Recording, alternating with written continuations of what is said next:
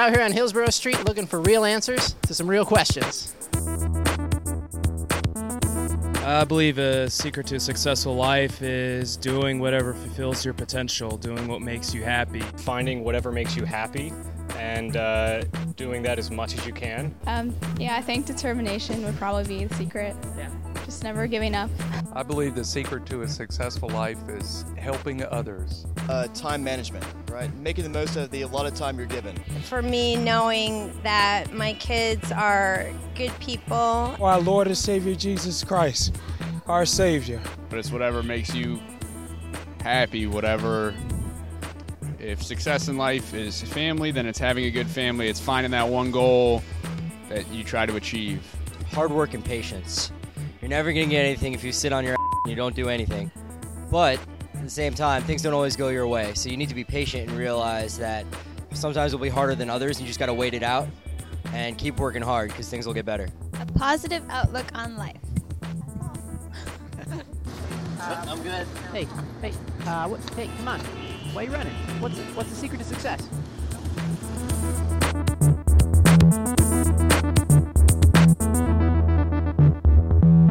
My name's Chase Gardner. I'm the pastor of adult learning here at Hope Community Church, and I am super excited. We are kicking off a brand new 5-week series called Big Questions, Honest Answers. And what we're going to be doing over the next 5 weeks is, you guessed it, give some honest questions to some big, that would be bad. Honest answers to some big questions. And we're going to be doing this through the book of the Psalms. So I love the book of Psalms because, in my opinion, it's the most human and the most approachable of all the Bible books. And I guarantee that no matter where you are this weekend, you're going to be able to identify with not just one, but probably 20 or 30 or 40 of the Psalms. And what we're going to be finding here over the next 5 weeks is that the big questions that we all have are in no way new or peculiar to the 21st century. People of all walks of life, of all ages, have always struggled with these questions. And it's going to be really cool because we're going to get to go to the Psalms and see real people with real faults and real emotions struggling with these questions and oftentimes providing us with answers. So if you have your Bible, we're going to be in Psalms 1 this weekend. And I love Psalms 1. You go ahead and turn there. I love Psalm 1 because it's going to set up the other 149 Psalms that we're going to be going through the next 4 weeks. I'm just kidding. We're not going to go through 149 Psalms. We're just going to hit 5. But go ahead and turn there. So let's talk a little bit about our question. How do I find success in life? What is the secret to success in life? And I think if you just watch that video, you can tell that every single person in this room tonight probably has a different definition of what success is. We would all define success differently, and because of that, we all view that there's different roads to get to success. And as if that is not complicated enough, our ideas of success kind of change over the course of our lifetime, do they not? And I think that as I look back, we all have these idols or these heroes in our life that kind of embody success. So I look back over my life, and my earliest memory, my earliest hero growing up was Donatello. Not the artist, but the Teenage Mutant Ninja Turtle. And that dude was awesome. Yes, he wore purple, but he rocked it. And he didn't have fancy nunchucks, just used a stick of wood to hurt those bad guys. He was a teenager, which was awesome. He was a mutant turtle, so you can't beat that. And he was a ninja. So that's all three that I did in my book. So it was Donatello. And then as I grew up, I started playing guitar and getting into bands in like 6th grade and 7th grade and 8th grade. So my idols and my heroes changed, right? The rock stars, the Eddie Vedders and Tom York or Radiohead, those guys were success to me. And then as I got married and got into ministry, thankfully my heroes changed. And they changed to the famous pastors, right? John Piper, Jonathan Edwards, the Billy Grahams, those guys that kind of took the world by storm and taught the Word of God and changed the world. And so those were my idols, my heroes for so long. And now that I have kids, I got a 3-year-old and a 4-year-old, and we're adopting. Yes, it's taken a long time for us to adopt, but we're kind of nearing the home stretch. But I got a 3- and 4-year-old at home, so I'm kind of tired a lot of times. So I think my hero is switched, kind of a mix between Billy Graham and Garfield, the cat. It's like a Christian Garfield, right? So you wake up and read the Bible, but then you like say something funny and eat some lasagna, and that is a good day to me. That's a good Saturday. So our definitions of success change over time. And if you're a lady, hopefully you're a lot different than me. Hopefully Donatello was not your hero. But I'm guessing if you're in middle school or high school, Maybe your definition of success was how you looked or what clothes you wore, what boyfriend you had. And then as you went into college and got married and started your career, maybe it changed to how far along on the career path you were, the pursuit of the American dream, or your husband. And then if you have kids, right off the bat, your definition of success changes. So we all have different definitions that change over time. But even though that's the case, we can't escape the fact that we all deeply struggle to answer this question. We all find a need inside of our hearts to answer the question, what is success and how do I get there? I think we've all had those moments where we lay in bed at night right before we go to sleep, and we kind of look back over all our years on this planet and all the people we've known and all the choices we've made and kind of think it could have turned out so much differently, right? You ever have those what-if questions? What if I would have gone to a different college or gone to college or chosen a different major?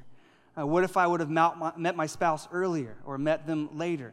What if I would have had more kids or a smaller number of kids? Or what if I would have taken that job offer a few years back? Or what if I just quit tomorrow and completely start anew? Would I be wealthier?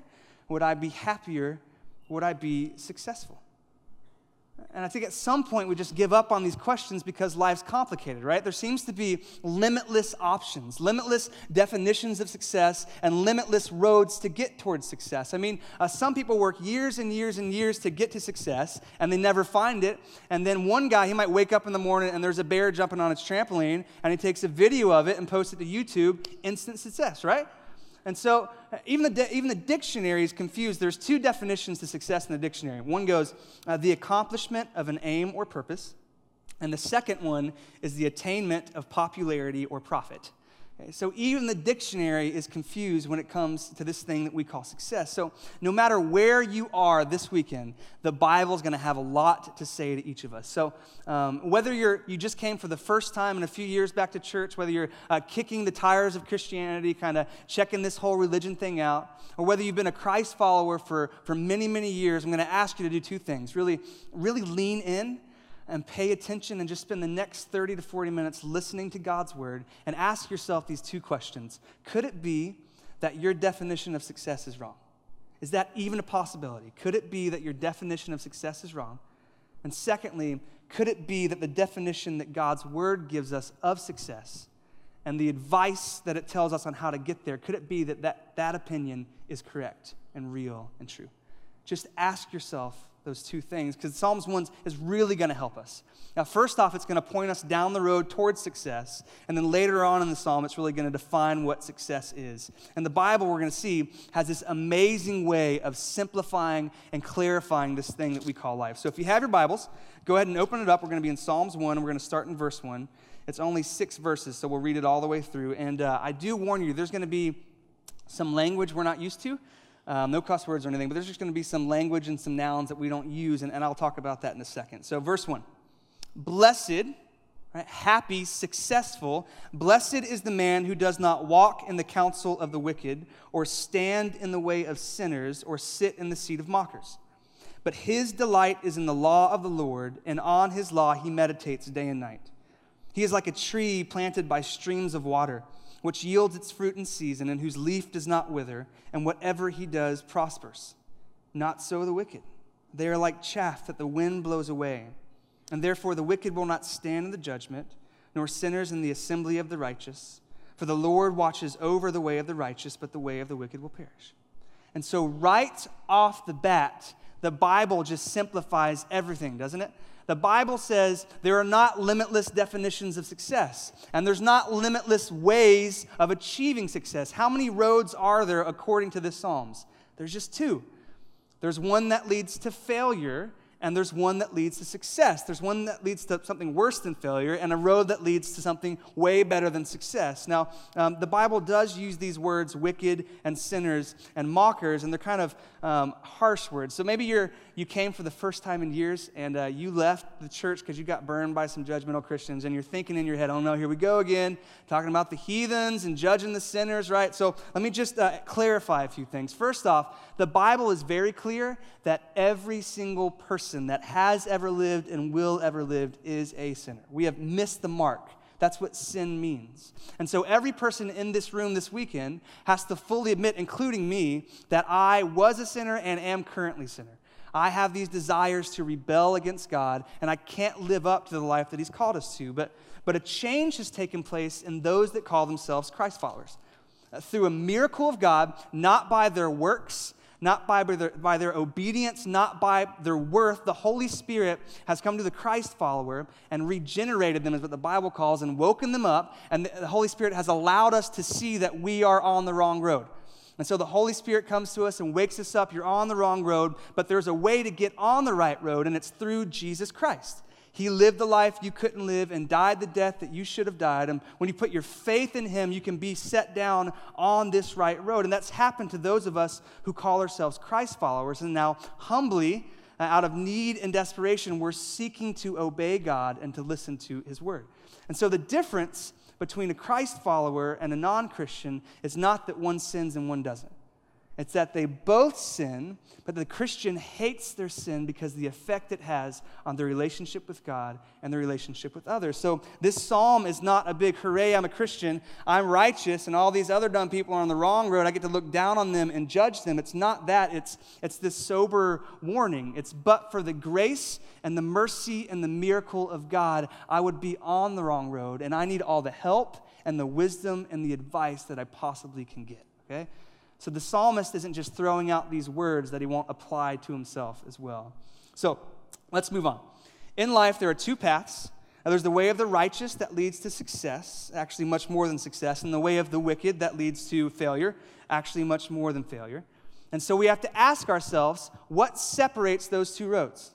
What separates the person on the right path from the person on the wrong path? Now, if I was writing the psalm, it would be a quick psalm. It would say, blessed is he who does not walk in the way of the wicked or stand in the way of sinners or sit in the seat of scoffers, but he's a dude that's not wicked and doesn't sin and doesn't scoff. That's not what the psalmist here says. The psalmist doesn't say you want to be on the right road? Well, then stop being wicked. Don't sin, don't scoff, and you'll be there. That's not what he says. Listen to what he says. Blessed is the man who does not walk in the counsel of the wicked or stand in the way of sinners or sit in the seat of mockers. But his delight is in the law of the Lord, and on his law he meditates day and night. See, the psalmist says the difference between the two roads is that the person on the wrong road is being influenced by the world, and the person on the right road is seeking to be influenced by God's word and God's truth. It's all a matter of influence. And see, the author starts this way because he knows himself. Okay? He doesn't think that highly about himself. He knows that willpower is simply not enough when it comes to success in life. He knows that simple discipline and obedience is not enough. He doesn't think that highly about himself. He knows that given the opportunity, 99% of the time, he will and all of us will make a dumb decision, right? Husbands, have you ever tried to order dinner for your wives? How'd that turn out for you? Not too good? I tried it 3 times and it was horrible. So, okay, that did not work on Saturday night. I will work that on Sunday. But he knows that 99% of the time he's going to make the wrong decision. And so that's why he says the difference between the person on the right road and the wrong road is that the person on the right path is seeking to be influenced by the word of God, and the person on the wrong road is being influenced by the world. And here's the truth. Here's what he's getting at. You see, when we're saved and the Holy Spirit wakes us up, and gives us new affections and new desires and new emotions and a new heart and sets us on the right path, what happens is we are saved and we are on the right path, but we're not automatically super Christians, are we?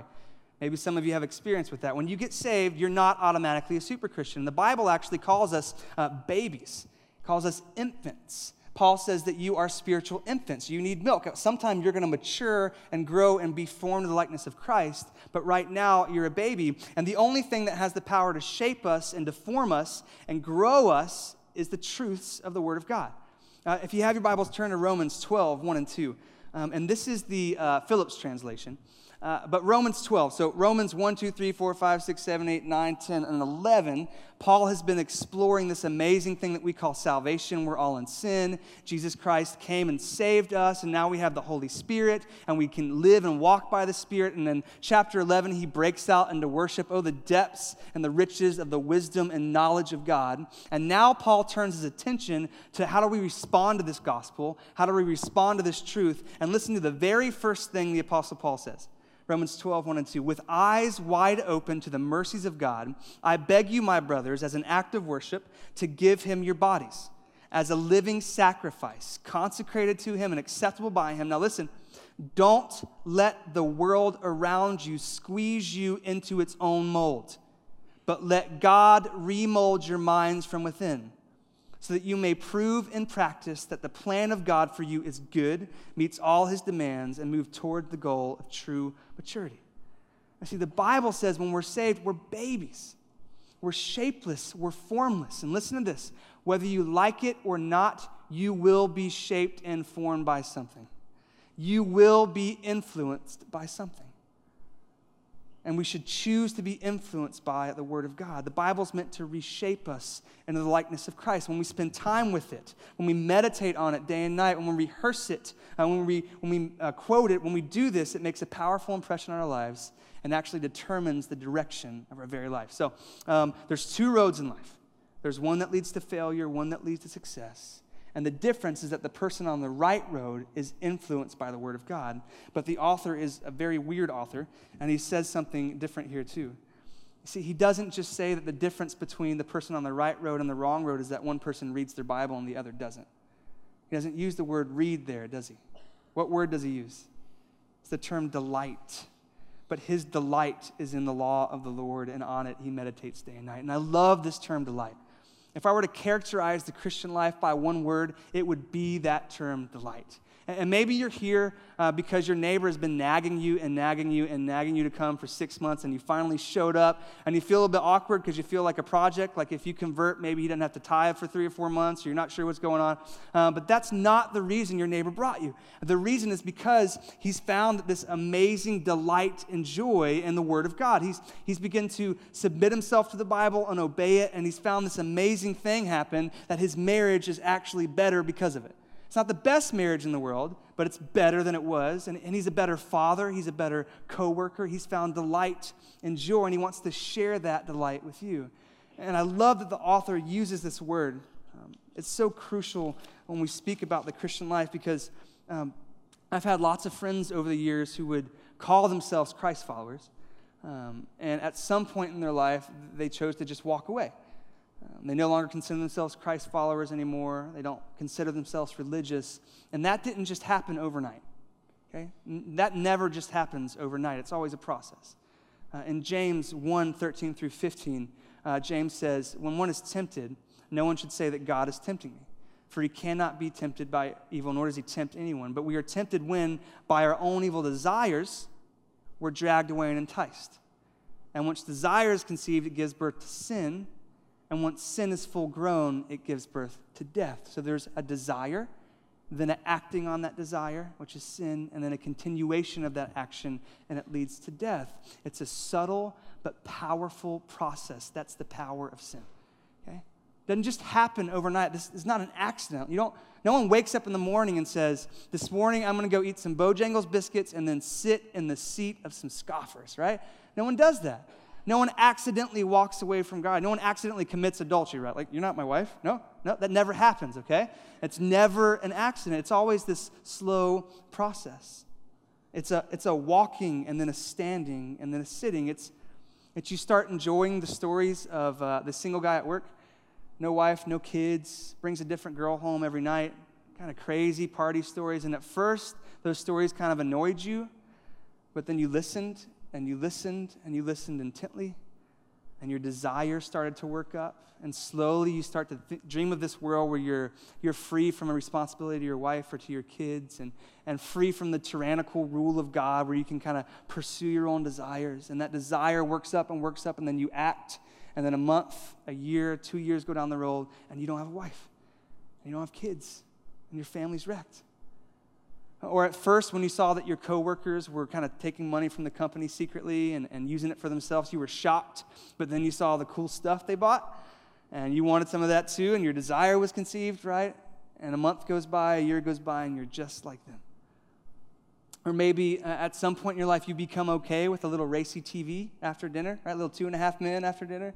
And then after that, you start to stay up a little later to watch some really racy stuff. And then you start to get on sites that you know you should not be, and you spend more time, and a week goes by, and a year goes by, and you're addicted. And a year or two ago, you would have never believed you could have gotten to this point. Sin is a slow and subtle process. It's a watching the world and watching it intently and slowly delighting in it, and then you walk away. It's a walking, a standing, a sitting. But sin doesn't show you the pain, does it? It doesn't show you the broken relationships that stem from that. And that's why we have to learn to delight in the Word of God. That's my favorite, Pastor John Piper, he says, the only hope against the pleasures of the world are the pleasures of the Word of God. And we form the delight in the Word of God the exact same way we form delight in the world, by reading it and watching it and reading it more and reading it intently and meditating on it until all the promises and the benefits start to delight us. And then the Bible has captured our hearts so that the world won't. And the psalmist is going to list a lot of these benefits here. But notice, as we read in verse 3, he doesn't just say there are two roads in life, one that leads to failure and one that leads to success. And the difference is that one person delights in the Word of God, and the other person is influenced and delights in the world and by the world. And so if you're on the right road, then what happens? What are the benefits?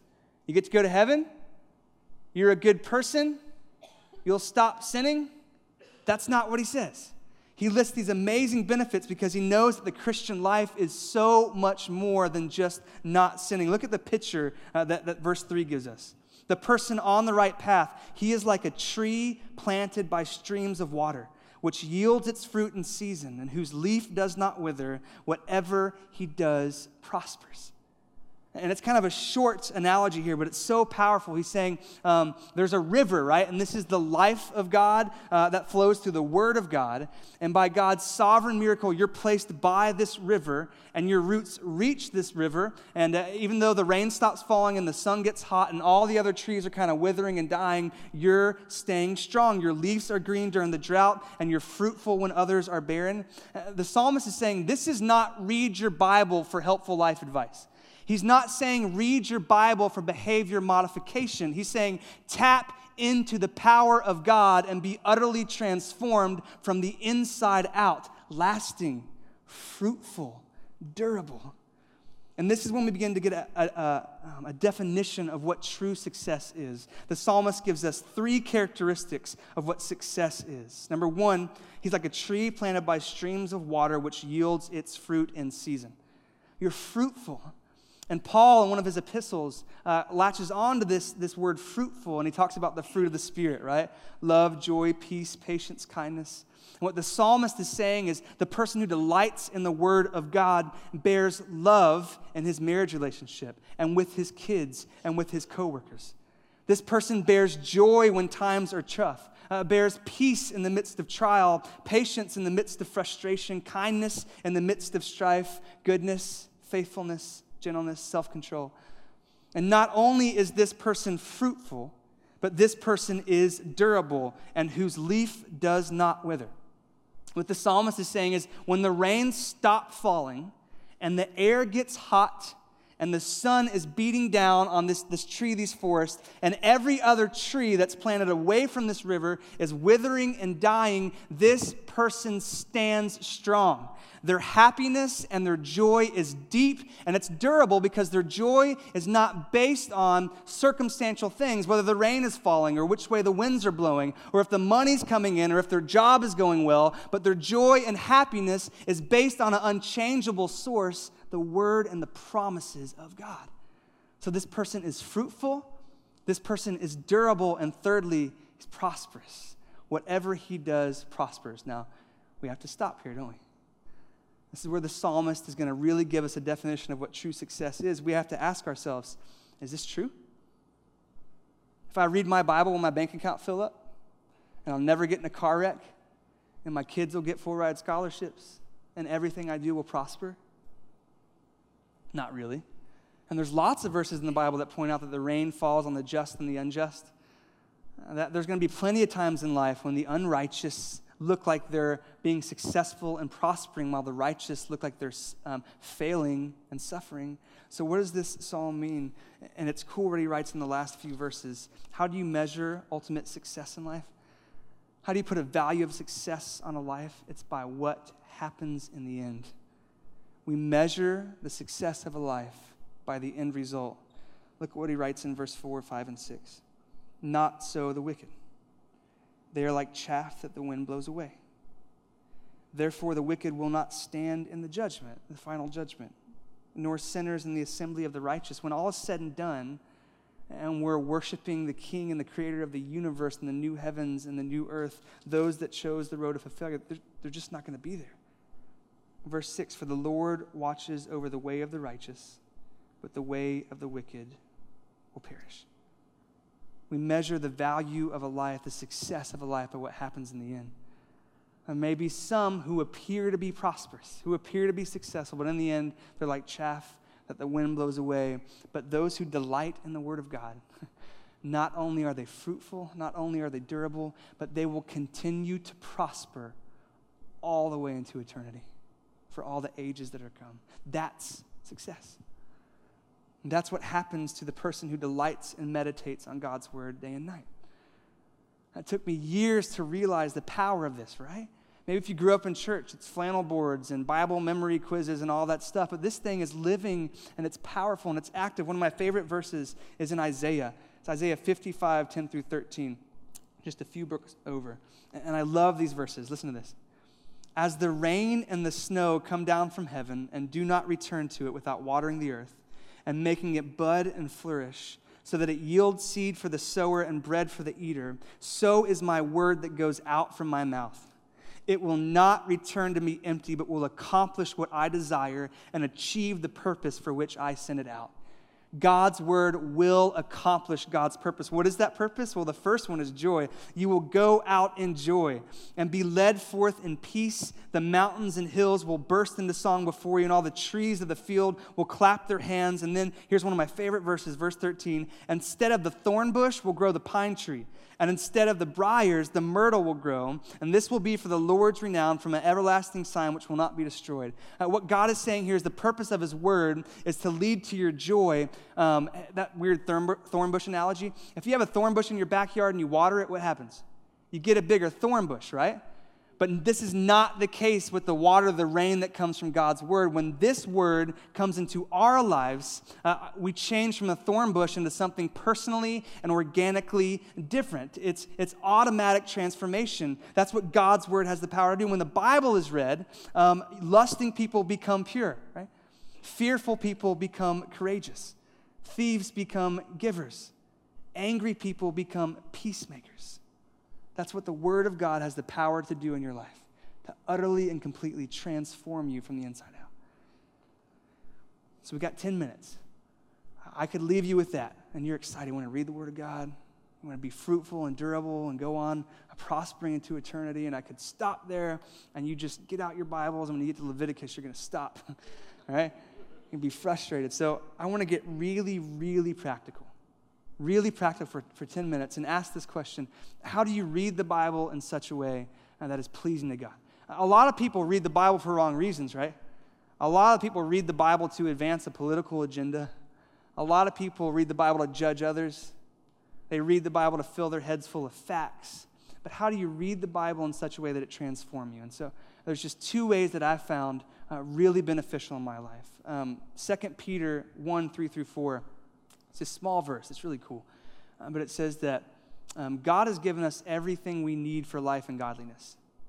Everything you need for life and godliness, he's given it to you through the knowledge of him who called you. And he goes on to say, and he's given that through these very great and precious promises, through which you're able to participate in the divine nature and then escape your evil desires. So these promises of God are extremely important. So the first way that we read the Bible in order to transform is by believing his promises, okay? Read a promise, believe it. Everyone say, read a promise, Believe it. And we are not good at this, okay? We are an unbelieving people. In fact, every single person that's ever lived can be characterized by unbelief. Adam and Eve, they didn't believe that God wanted what was best for them. They thought that God was holding out, so they tried to get that pleasure themselves. What happened? We can still feel the consequences today. Or Israel, when God said, go and conquer this city, and they didn't believe that God would fight for them, 40 years in the desert marching around. Or the Pharisees didn't believe that Jesus was the Messiah, even when he stood face to face with them. And we are unbelieving people. We are characterized by unbelief. We don't believe that God is sovereign and in control. We don't believe he wants what's best for us. We don't believe that he's in the midst of our suffering. We don't believe that he can use that suffering for our good. So here's how we use the Bible, okay? Life starts closing in on you. Okay, finances or job or marital or relationship stress is just getting to you. There seems to be no way out of your problems, and you're anxious, you're fearful, and that's causing rifts in your marriage and with your kids. Well, then you take up your Bible. You take up your Bible and you read Psalm 16:11. You, God, will make known to me the path of life. You will fill me with eternal pleasures at your right hand. Or you read Psalms 138:8. The Lord will fulfill his purpose for me. Your love, O Lord, endures forever. Or you read Philippians 4:19. God will meet all of your needs according to his glorious riches in Christ Jesus. And you read those promises and you trust them. And you meditate on them, and you rehearse them, and you memorize them, and you put your faith in them, and finally, then and only then can you take your fear and anxiety and set it aside and replace it with peace and rest and contentment and satisfaction and being fruitful and durable and prospering. But not only can you use the Word of God to kind of help put away fear and anxiety, I've found that this is the best weapon against sin that God has given us. It is the premier weapon against temptation. You see, the way that temptation gets its power is by trying to make me believe that I'll be happier if I pursue it. Temptation says you're going to miss out if you don't do this sin. You're definitely going to be happier if you commit sin than if you pursue this path of purity. And so say you're being tempted to sin, to lust or to get angry or to lie. What do? Well, Paul says in Romans 8, now hang with me. Paul says in Romans 8, if you kill sin by the Spirit, you'll live. So Paul says pretty clearly, if you're going to fight temptation, you got to do it by the Spirit. You got to kill sin in such a way that it's not you that kills sin, but it's the Spirit that kills sin. Well, then you read further, and you get into the armor of God in Ephesians. And what is the armor? What's the only offensive weapon we have in the armor of God? The sword of the Spirit. So Paul says you got to use the sword of the Spirit to fight against temptation. We learn later in that chapter, what is the sword of the Spirit? It is the Word of God. And so here's how it works, okay? You're tempted to become angry, and sin kind of whispers in your ear, that person's an idiot, okay? You need to tell them off. Just cuss them out. You owe it to yourself, okay? Just put them in your place. You will be a much happier person.